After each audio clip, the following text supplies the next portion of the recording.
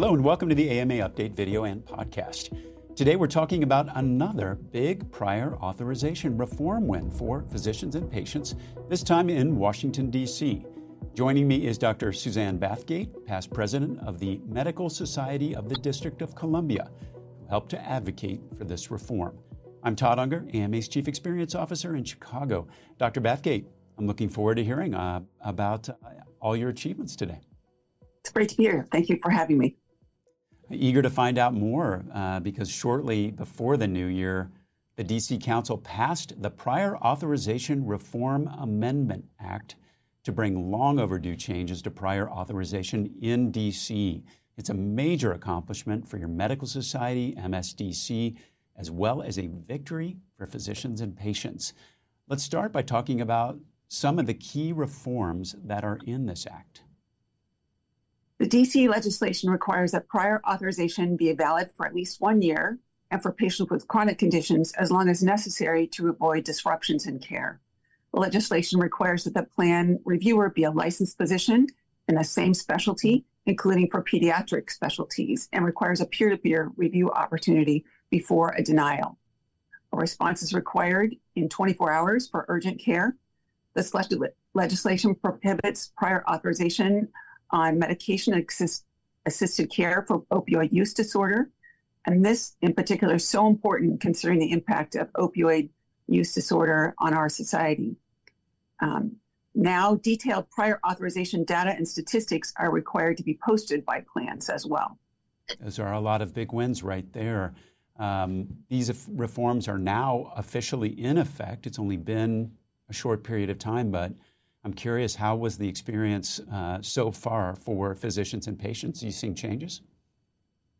So because of the congressional review period, this legislation has only gone into effect in the past few weeks. We anticipate that we will hear that patients will receive their care and medications in a more timely fashion, and that staff will be freed up from telephone hold and paperwork to provide other care that is patient-facing and enhances access. Medicine doesn't stand still, and neither do we. AMA members don't just keep up with medicine, they shape its future. Help move medicine, join the movement. Visit ama-assn.org/movingmedicine.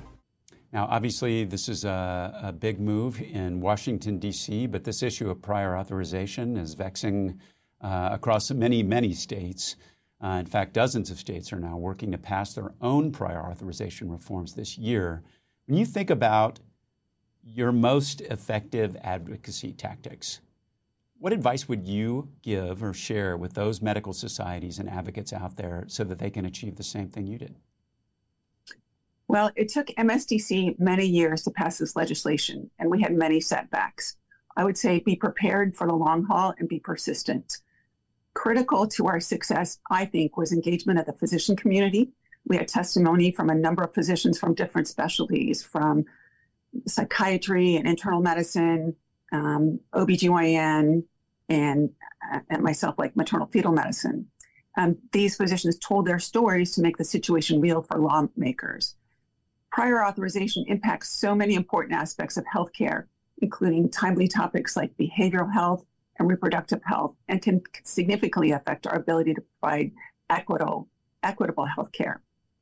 As a practicing maternal fetal medicine specialist, I testified about my experiences struggling to obtain progesterone to reduce preterm birth risk. In certain patients at high risk for preterm birth, using supplemental progesterone can decrease that risk. For instance, at 20 weeks gestation, an ultrasound is performed to assess fetal anatomy and the length of the maternal cervix. If the cervix is short, there is a higher risk of preterm birth, but the use of vaginal progesterone mitigates this risk. I have experienced delays in obtaining authorization for this medication.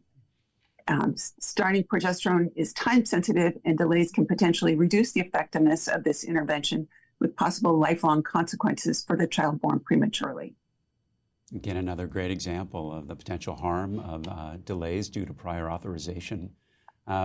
Throughout your campaign, you had the full support of the AMA, obviously a big area of focus for us too.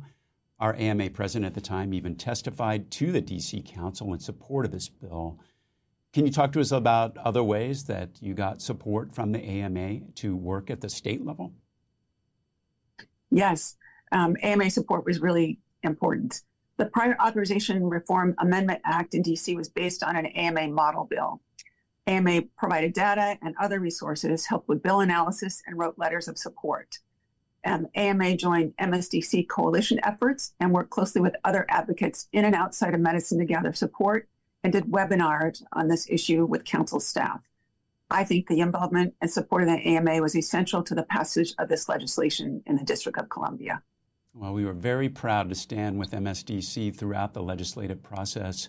You were president during much of that period.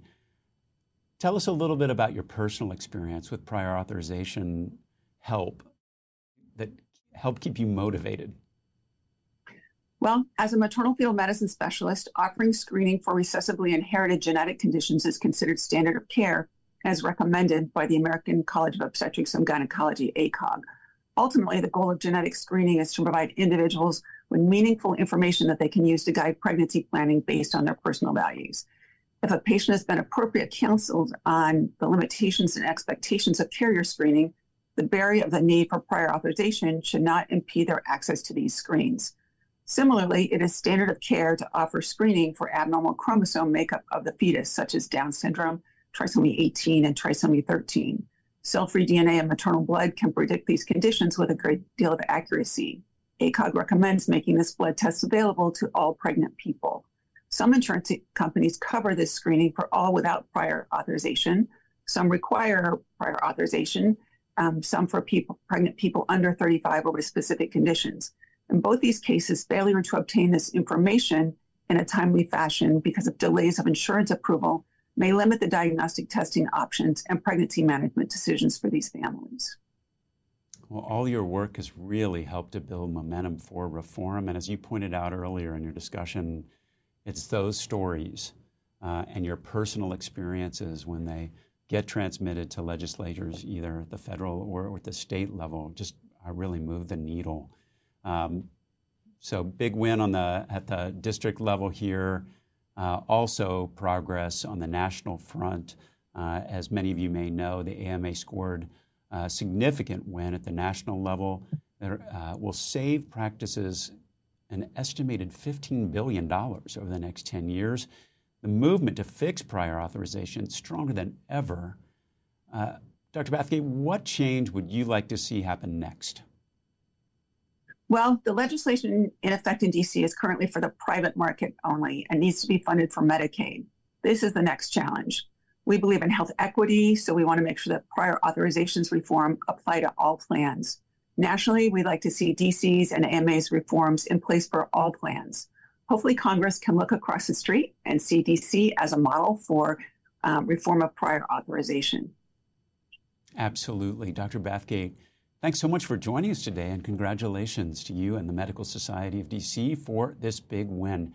If you found this discussion valuable and the other efforts that we've been talking about on prior auth, you can support more programming like it by becoming an AMA member at ama-assn.org/join. That wraps up today's episode. We'll be back soon with another AMA update. You can find all our episodes, video, podcast, you name it, ama-assn.org/podcasts. Thanks for joining us today. Please take care.